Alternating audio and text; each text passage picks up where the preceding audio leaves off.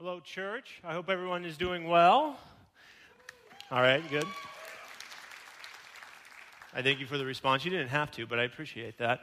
Fellows at the RCMU, we are so glad you are with us. People in the coffee venue, thank you for being here, and everybody in the auditorium, thank you. It's awesome to have you guys here.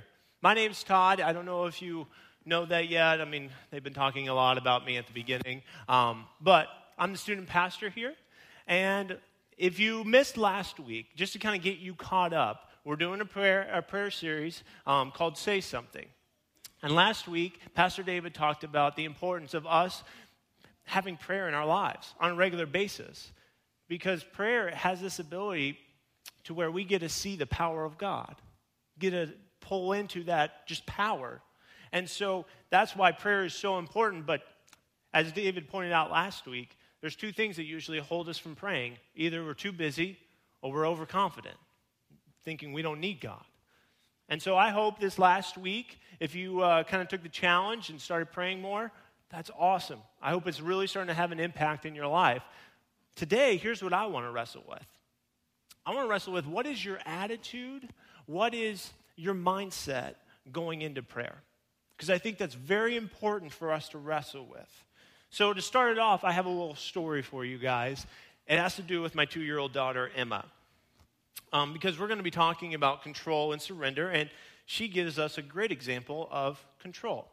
Because she is in this phase right now where she thinks she should have everything.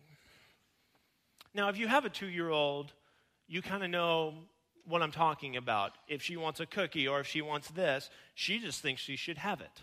Right now, we even have a little one with us. She thinks she has the right to go and just touch him or hit him if she feels the need to do that. And we're like, please stop, you know. But then she's mad because we told her to stop. But just like any 2-year-old, most of the time, they will start crying. They will start losing their minds, thinking, if I do this and this, maybe I'll get what I want. Now, this happened recently where it's just prime example of this. Tina's parents came into town this past week, and my daughter loves getting her toenails painted. Now, she would like to get her fingernails painted, but she can't handle it. She starts playing with them before they dry or sucking on her fingers, and we're like, well, we don't want finger polish in your mouth, so let's not do that. But whenever she gets them done, you know, she does this thing to where she'll walk around to everybody and be like, pretty, pretty, and like, look at my toes, look at how great it is. So, you know, grandma's in town, and so grandma and mom get together like, hey, let's do your toenails. Emma's so ecstatic. And then they get brave enough to be like, hey, let's actually try to do your fingernails. And it actually worked. It dried, and she was so excited about this. So if you see my daughter, she will be a 2-year-old running around. And if she has her shoes off, you can say, hey, cute, you know, toenails, cute fingernails. And she'll be like, pretty. So there came a point 2 days later, though, after they got it done, where she had scratched it off or sucked it off. I don't know what happened. But there were some now, the finger polish was gone on some of her fingers. So mom comes in and is like, hey, let's redo them. Redo them. Mom's putting away the polish, and then that's when it happened. Because Emma wasn't done. Emma was like, I would like to do it myself. And so she all of a sudden lost her mind. And so this is how it starts. She starts crying uncontrollably. And I have a little picture for you as you can watch this. This is stage 1. Then she does this thing, which is kind of actually one of my favorite moves from her. She'll lean into you and then point at the thing that she wants. And you'll see in this next picture. Now, she didn't know how to say finger polish, so she was just like, that, you know. And then if it gets really good, now this one didn't get to that extreme, but if it gets really good, then she will all of a sudden lose it, and tantrum is on, like full-fledged. And it's amazing to me. It is, I'm going to throw myself to the ground. I've lost all control of my body. I am hitting and swinging. I don't care who I hit. Just losing her mind. Thinking if I do this, then I'll get what I want. But it's fast to me, like cry, point, lose it, and then, and I'll be honest with you, I shouldn't do this, but I laugh sometimes. Because it's funny to me. I'm like, you're doing all that is a lot of work happening there. It's not going to change the circumstances. Because I'm like, this 2-year-old's trying to control this almost 30-year-old. Trying to tell me, like, listen, I'm doing all of this. You should give me what I want. Now, we laugh at that because we are like, oh, yeah, that's most kids. But the reality is, now think about that in our relationship with God. God, if you would just do this, and do this, if you would just fix this, and then maybe God doesn't do it. He says, no. God, whatever. I'm done with you. And we get mad. And some of us, we just walk away from God. And so I press in today to say, we have to be careful about acting like a 2-year-old when it comes to prayer. And you're like, whoa, it just got real in here. Yeah, because I was guilty of that. As I was studying this, I'm going, oh man, there's been so many times I've acted that way. Talking to God and saying, God, why wouldn't you do this? Why wouldn't you make this happen? Why wouldn't you do this? And they were good things. God said no, and I was just angry. And I thought if I just threw a little fit, maybe God will notice. The funny part to me is when it comes to control, now some of you in the room, you may be like, well, I'm not that way with God. I don't do that. Well, okay. So let's just kind of take a poll in the room to see who is kind of a control freak, okay?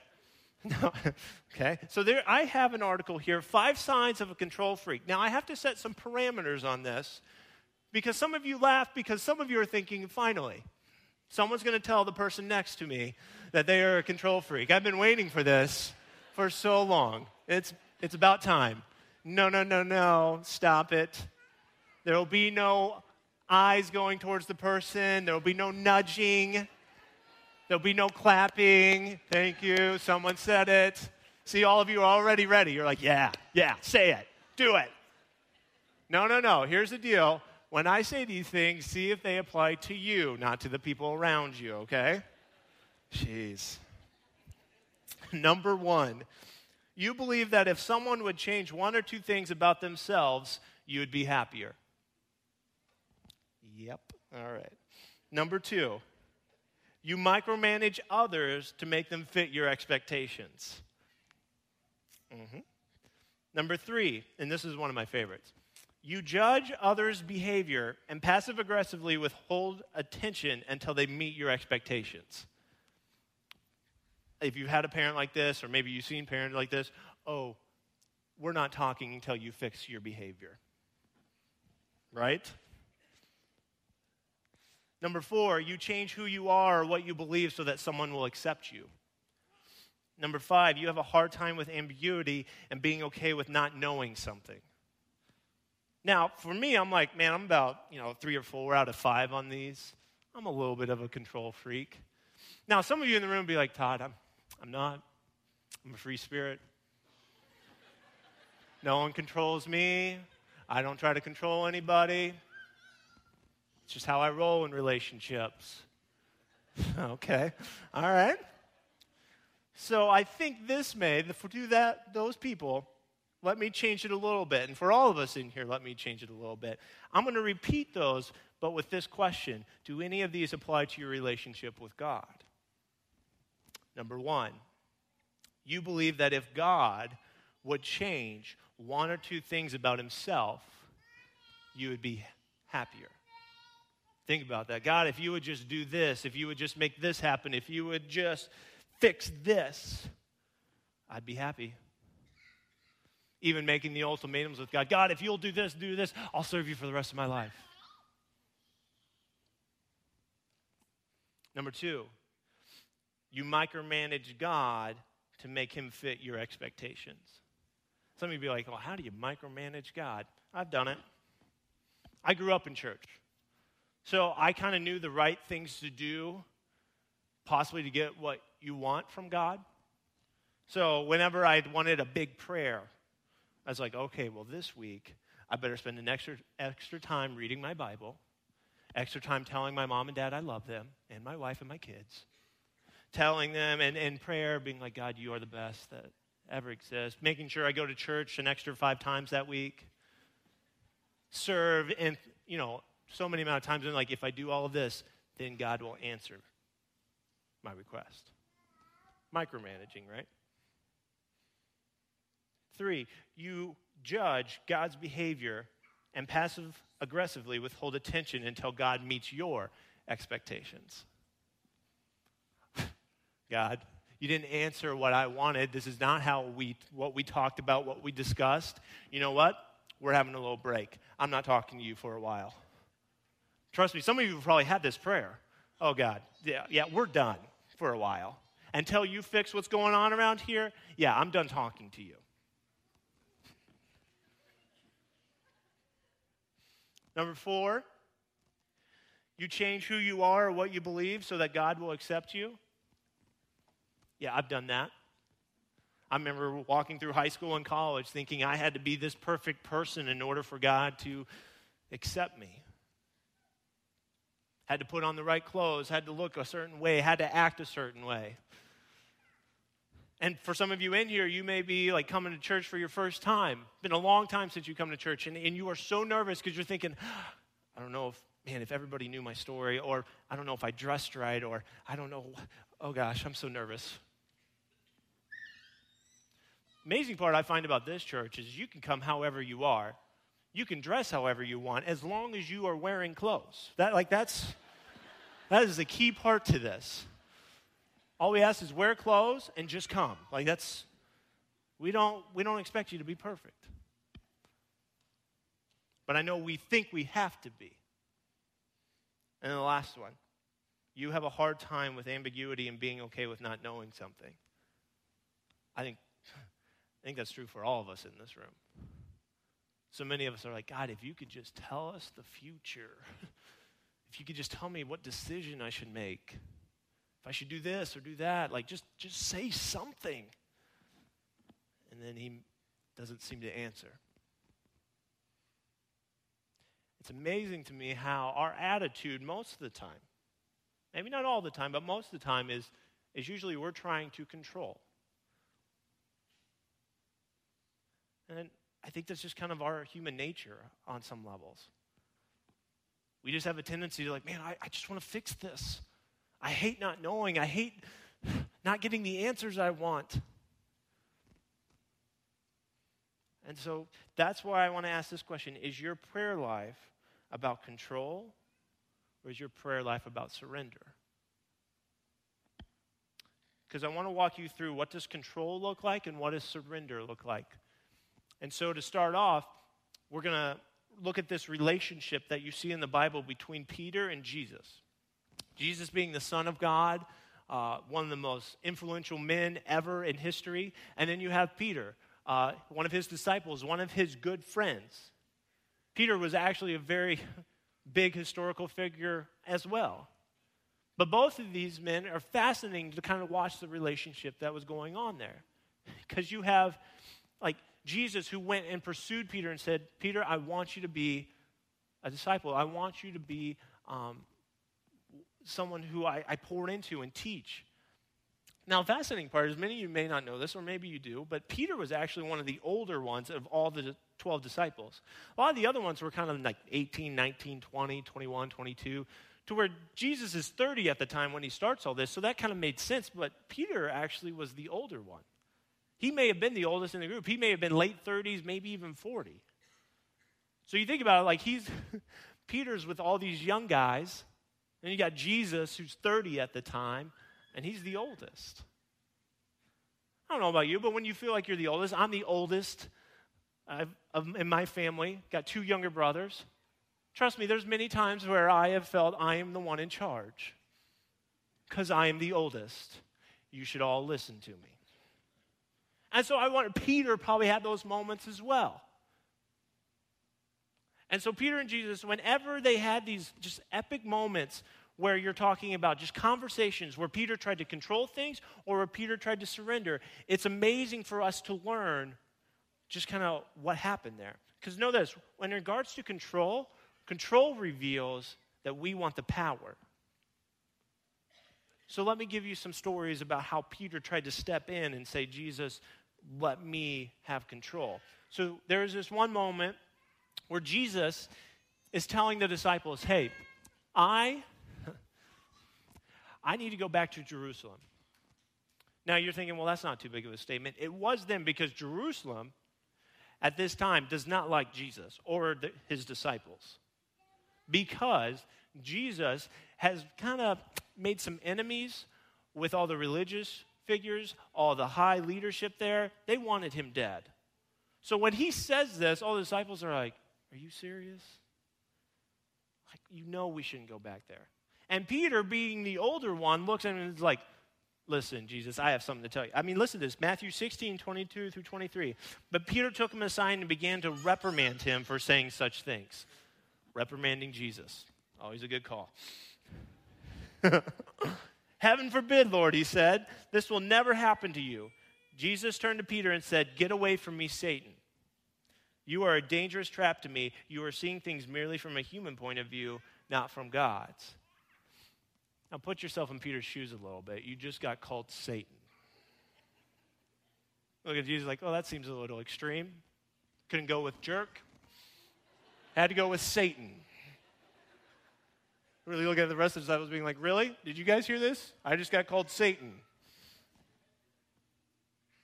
But you would have known, like at that time, like that would have hurt. One of your good friends just calling you out on something. And the crazy part is Peter wasn't doing it for a bad reason, not even really that selfish of a reason. He's going, Jesus, I don't want you to die. I don't want you to put your life in jeopardy.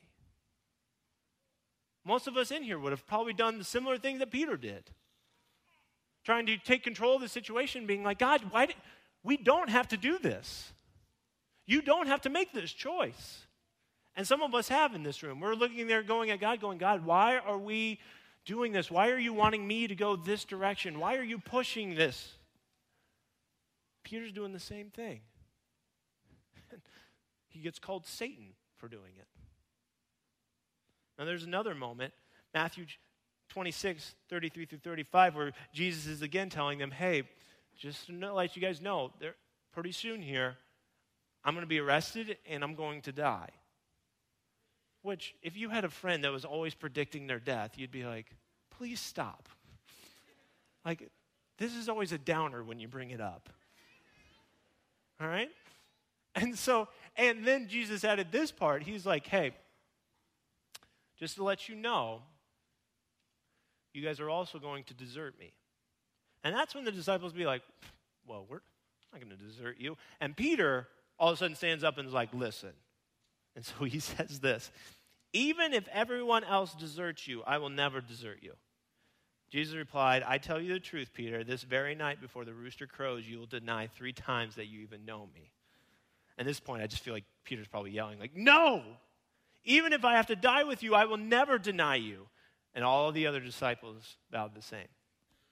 Now, I'd recommend go read all of chapter 26 in Matthew, because you'll hear the rest of the story. I'll give you the cliff notes of it.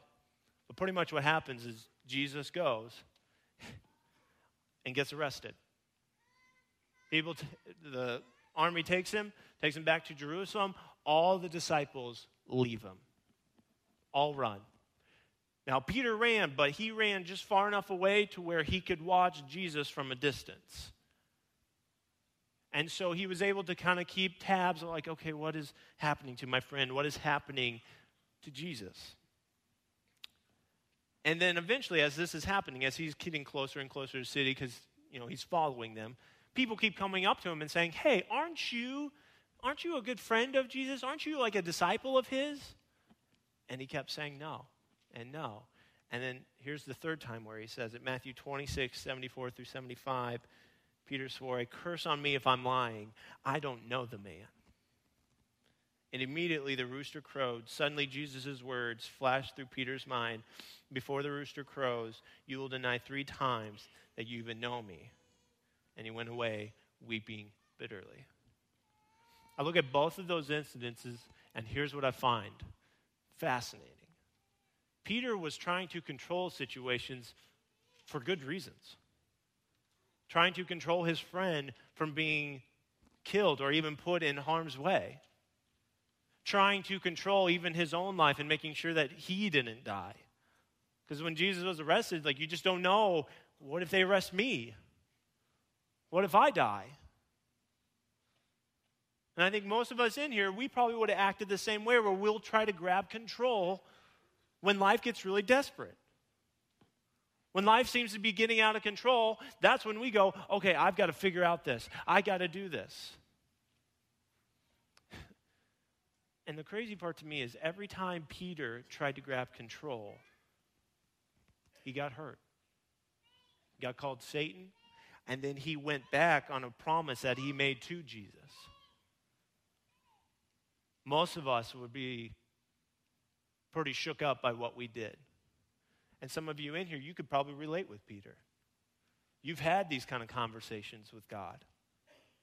And I think most of us in here, I think of it this way. How many of you have actually played the game Tug of War? All right, nobody, except for one person. Great. So let me tell you what tug of war is. It's where you have a rope, one person over here, one person over here, and you pull against each other. Whoever can pull the other person wins.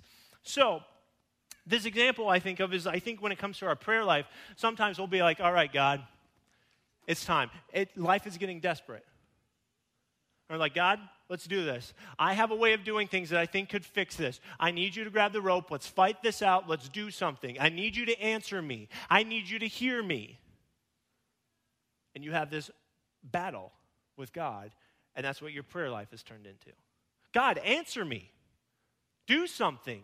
And you know you may not win this battle, but you're just hoping he'll hear your way. So that he may, because you're like, maybe he didn't hear it. Maybe he doesn't understand it.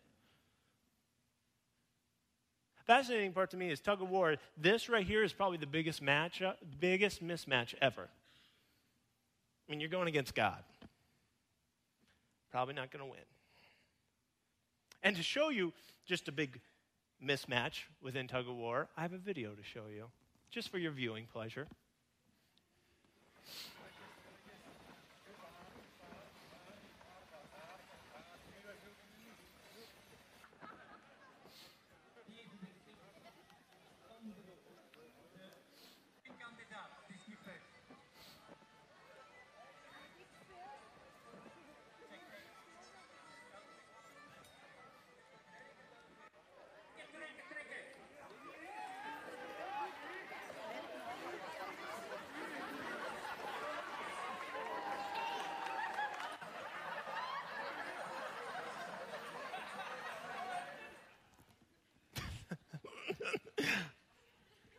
That whole video just cracks me up.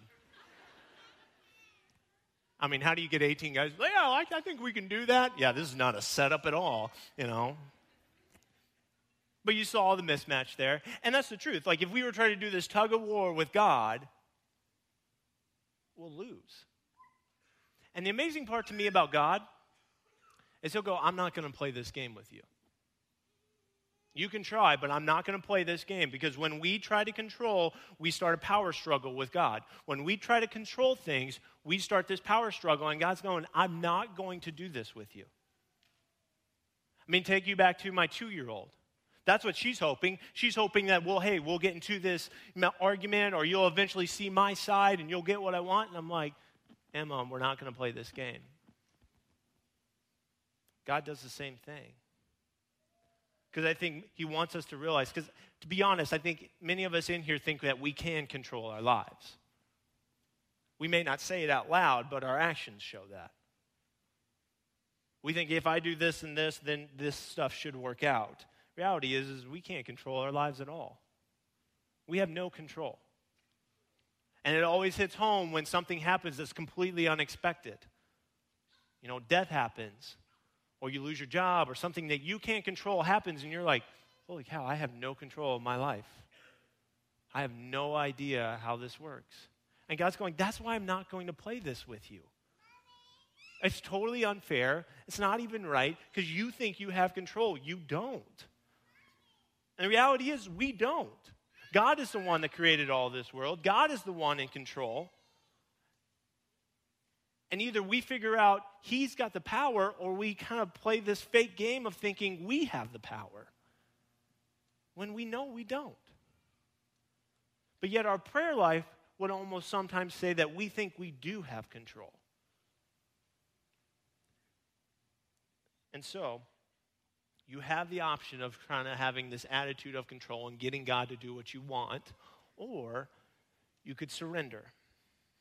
Surrender reveals we know who has the power. Now, I know that may sound like, well, okay, yeah, duh. But let that sink in for a little bit. Surrender reveals we know who has the power. It would change your prayer life. It would change even how you see life. If you know God has all the power to do or not to do, then your prayer would be more like, God, I'd love for you to fix this. I would love for you to change this. But if you don't, help me take whatever next step I need to take. That's a powerful prayer. And that's why I think God never tells us, no, he wants us to ask for things. He wants us to be asking. He wants to bless us with things. However, we have to be careful with our attitude going into it. Because if we already think we deserve it, God's going, whoa, whoa, whoa, we got to deal with the heart first. Got to have a surrendered heart. And the reality is God may say no. Even if you have the surrendered heart, he may say no. Because he's got the power, we don't. And when you recognize that, your prayer life changes. To where you're saying, God, you do what you need to do. Help me know what to do next. And the crazy part is when you see this in Peter's life and their relationship with Jesus, it's powerful. Matthew 16 through 17, there's this moment where Jesus is asking the disciples, who am I? I think many of the disciples are there going, is this a trick question? I think it's Jesus, right? But obviously, I think they were starting to notice, okay, maybe he wants something a little bit deeper. So they're starting to say, like, oh, some people have called you a prophet. Some people have called you this. Some people have called you this. And then Peter says something very profound. Simon Peter answered, you are the Messiah, the Son of the living God, recognizing that Jesus has the power. Jesus replied, you are blessed, Simon, son of John, because my Father in heaven has revealed this to you. You didn't learn this from any human being. Now I say to you, you are Peter, which means rock. And upon this rock I will build my church, and all the powers of hell will not conquer it. Now, was Peter perfect at surrendering? No, obviously not, because in the next moment, he's telling them, Jesus, you can't go do what you want to do. You're putting people's life at risk. But then there's other moments where he says, you're the living Son of God. You're the Messiah. That's why I say this journey of releasing control and learning how to surrender, it's not an easy one. But whenever we have moments where we surrender, just like Peter did, catch this, Jesus looked at Peter and was like, Peter, proud of you for what you said because you listened to God on this one. You surrendered your heart on this one. And because of that, you're going to be the one that helps build this church. And when Peter looked like, because at the time, this idea of church had not started yet. And he's like, what is church? And eventually Jesus kept showing him. And showing him, hey, church is about people gathering together and celebrating who I am and learning about who I am. And Peter was the one that began that. The reason we gather today is because many years ago, Peter took that challenge and did something about it. All because God said, I'm asking you to do it. And it was in a moment where he recognized who God really was. Now there's another moment in Matthew chapter 14 where Jesus gets done feeding the 5,000 men, and you could even add probably about another 10,000 or more to that because that didn't include the children and the women that were there. And so he's tired, he's exhausted from dealing with that many people. And so he says, disciples, go on out to the sea. I'll catch up with you later. So the disciples get in a boat, and they're out in the middle of the sea, and all of a sudden, a storm comes up. The storm is going everywhere, and the disciples are getting really scared that they're going to lose their lives. And here comes Jesus walking on the water. All the disciples are freaking out at this moment. They're like, not only is there a storm, there is some guy walking on the water. I'm a little scared right now. Now, Peter was the only one that did something that was pretty unique. Listen to this. Then Peter called to him, Lord, if it's really you, tell me to come walking on the water. Yes, come, Jesus said. So Peter went over the side of the boat and walked on water towards Jesus. The reason I believe God looked at Peter and was like, you have the right heart, is because there are moments like this. You don't see too many other disciples doing things like this. Peter started to understand the importance of surrender. He's the only other guy besides Jesus that I know of that has walked on water. And because of these moments where he surrendered, he got to see God's power move in his life. And that's what it is. When we surrender, we have the opportunity to see God's power. But if we go in trying to control it, we're never going to see it. Because God's not going to play that power struggle game with you. When we surrender and say, God, whatever you want to do. That's when it becomes powerful, because you may not get the answer that you want, but God may actually have a bigger thing for you anyways. God may actually have to walk you through what it means to trust him again. God may have to walk you through what it means to forgive somebody. God may have to walk you through. It may be something bigger than just answering the prayer that you want. God's going, I've got a bigger picture if you'll let me show you.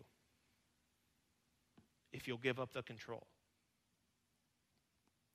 And so then the question may become, okay, Todd, how do we surrender? How do we start doing that in our lives? I wish I could tell you I've got some formula or something like that, but there isn't any. It's actually a hard journey that you go on, and this is the part I love. Like, the reason that I got asked, and I'm so excited David asked me, is because I've been walking this through this last year. So I'm excited that I get to speak about this, because this last year I've been walking out something where I wanted to grab control of it. I wanted to hold on to it, but God is teaching me how to surrender it. And it hasn't been easy. So I want you guys just to kind of watch something that's been going on in my life recently.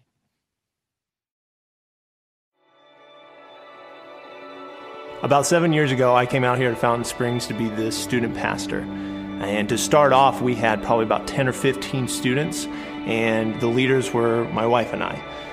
And so it was a little daunting at first, because I'm not the greatest at music, so we didn't have a worship band or anything. So our youth nights consisted of about 30 to 40 minutes of games and then 30 to 40 minutes of teaching. Not ideal. It was a pretty rough start to begin with. But this journey that I've gone on now to where the student ministry is at, to where, man, this past Wednesday, we had 276 students. I've got a coaches team. I've got so many volunteers now that help. And our ministry is just doing some amazing things and getting so healthy. Life changes happening in students' lives. Even right now, thinking about NTS camp, we've got over 140 students going to camp. And it's just awesome to be a part of. And it's like what you dream about as a student pastor. And then David, in the midst of all of this, asked me, hey, have you thought about ever being a campus pastor? And it kind of rocked my world a little bit, because I was like, no, don't ask me right now. Everything's going great. This is perfect. This is awesome. And my initial thought was, no, David, I don't want to be the campus pastor. I love what is going on in the student ministry.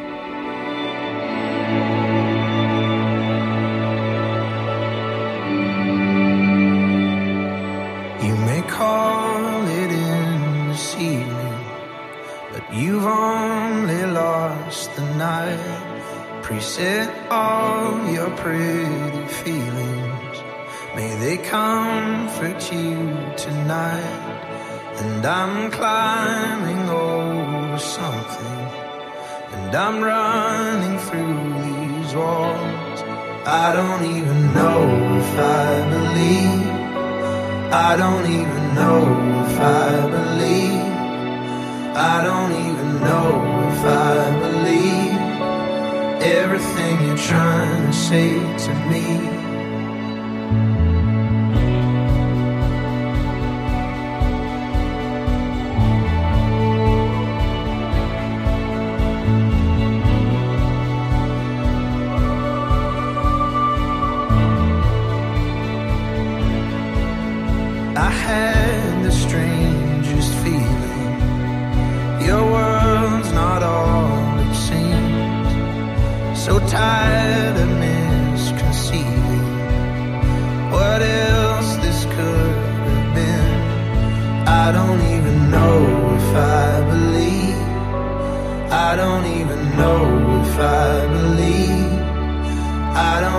even know if I believe everything you're trying to say to me. So open up my eyes, tell me I'm alive. This is never gonna go our way. If I'm gonna have to guess what's on your mind.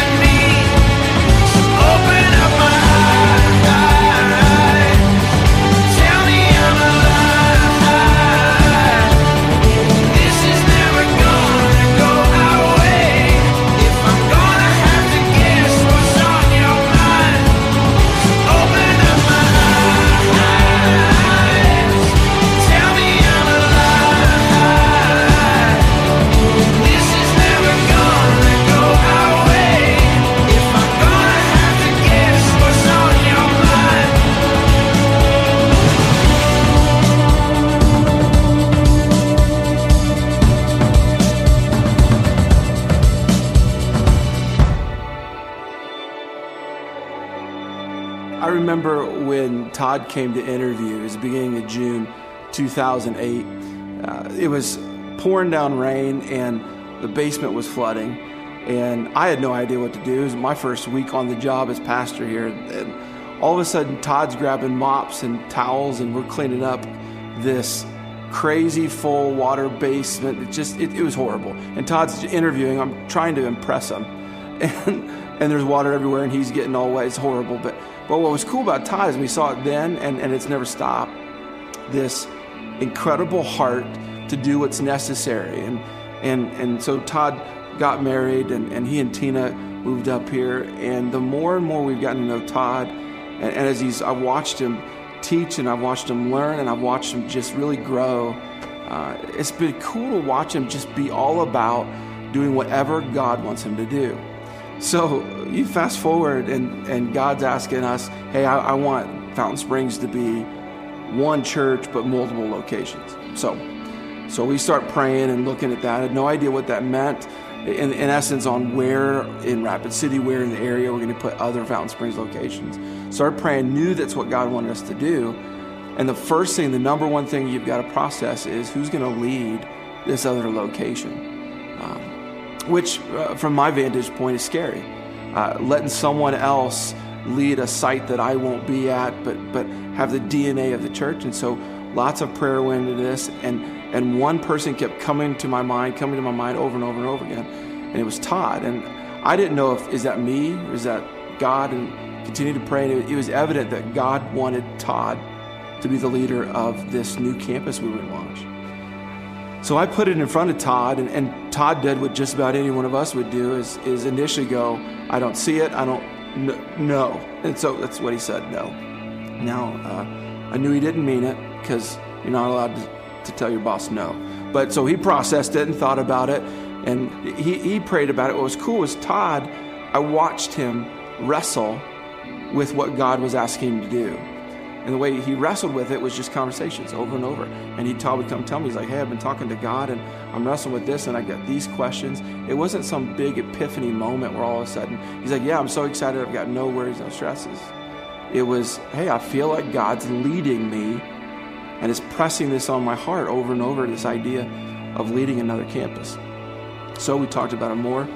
Eventually he said yes. And what was cool was Todd, you could see in his countenance, you could see in his eyes, you could see how still and at peace his heart was when he finally took a conversation with God and put in obedience to it, it wound up being awesome. And this peace overfilled him. And now Todd is thinking about and dreaming about this, but he's had to mentally, emotionally walk through stepping out of leading the student ministry, which it's a big deal to him. His heart's really there. But what Todd, you'll see in his heart, is this constant, God, what do you want? What do you want? What do you want to do? What do you want me to do? How does that interact with each other?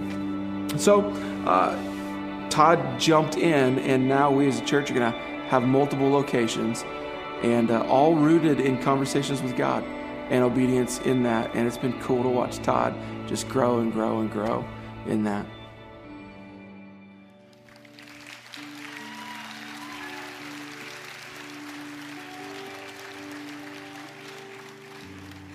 So church, I'm going to be the East Campus pastor.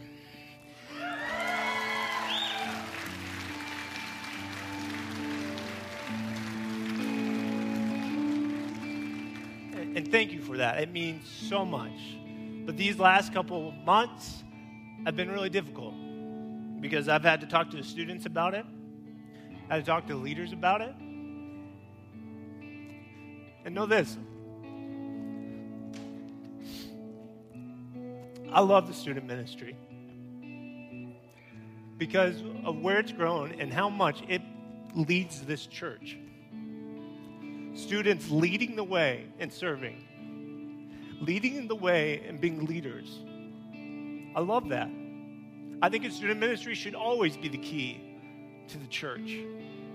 That's why I love God putting me in this role. I was like, God, I love this. I want to stay here. This is awesome. I mean, you think about it. Whenever you go to a game or anything like that, it's the students that start the wave. They're the ones that bring the energy. They're the ones that help this church do what it needs to do. And that's my heartbeat. And I was like, God, I'm scared to give that up. I love that. I don't know if I could do the East Campus thing. And part of me is like, I don't want to start over again. But God looked at me and was like, Todd, if you do this, that means more families are going to hear about Jesus. That means more people are going to hear about Jesus. That also means more students are going to hear about Jesus. I was like, you're right, God. And throughout this time, I kept going back to this mindset that Jesus had where he told his disciples, okay, pray like this. Your kingdom come, your will be done. But the amazing part to me is like we could just say that prayer, but man, there was a moment where Jesus lived it out. He is staring death in the face, about ready to die for all of our sins, for everything. And he wasn't even guilty of any of it. And he says this in Matthew chapter 26, 38. My Father, if it's possible, let this cup of suffering be taken from me. Yet I want your will to be done, not mine. Powerful that God asks us to do things that he's already done. He understands how important it is to have a surrendered heart. Because when you have surrendered heart, you get this ability to see God's power move.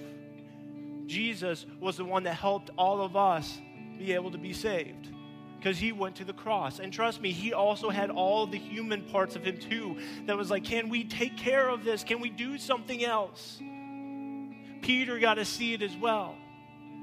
The moments he surrendered, the moments that God moved in a powerful way.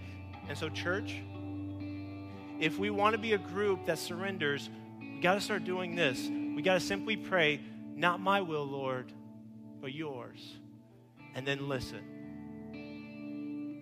Not my will, but yours.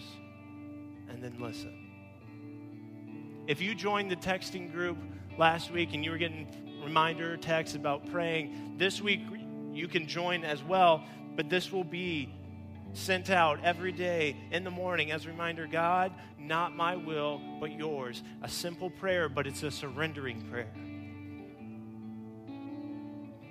And church, we got to be a group that starts praying with a heart of surrender, knowing that God has the power to answer however he wants. We just need to rely on God. Help us take the next step. Help us know what to do next.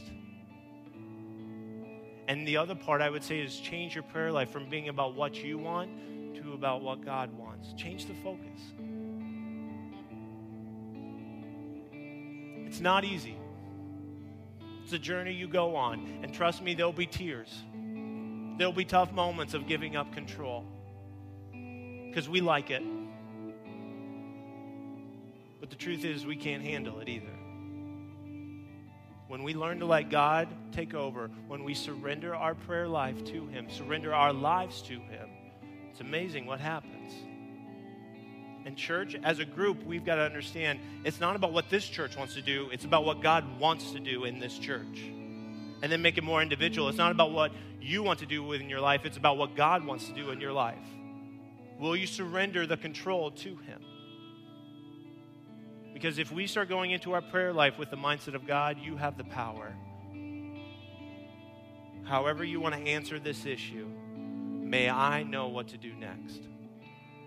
May you show me what to do. It's a powerful prayer. Not my will, Lord, but yours.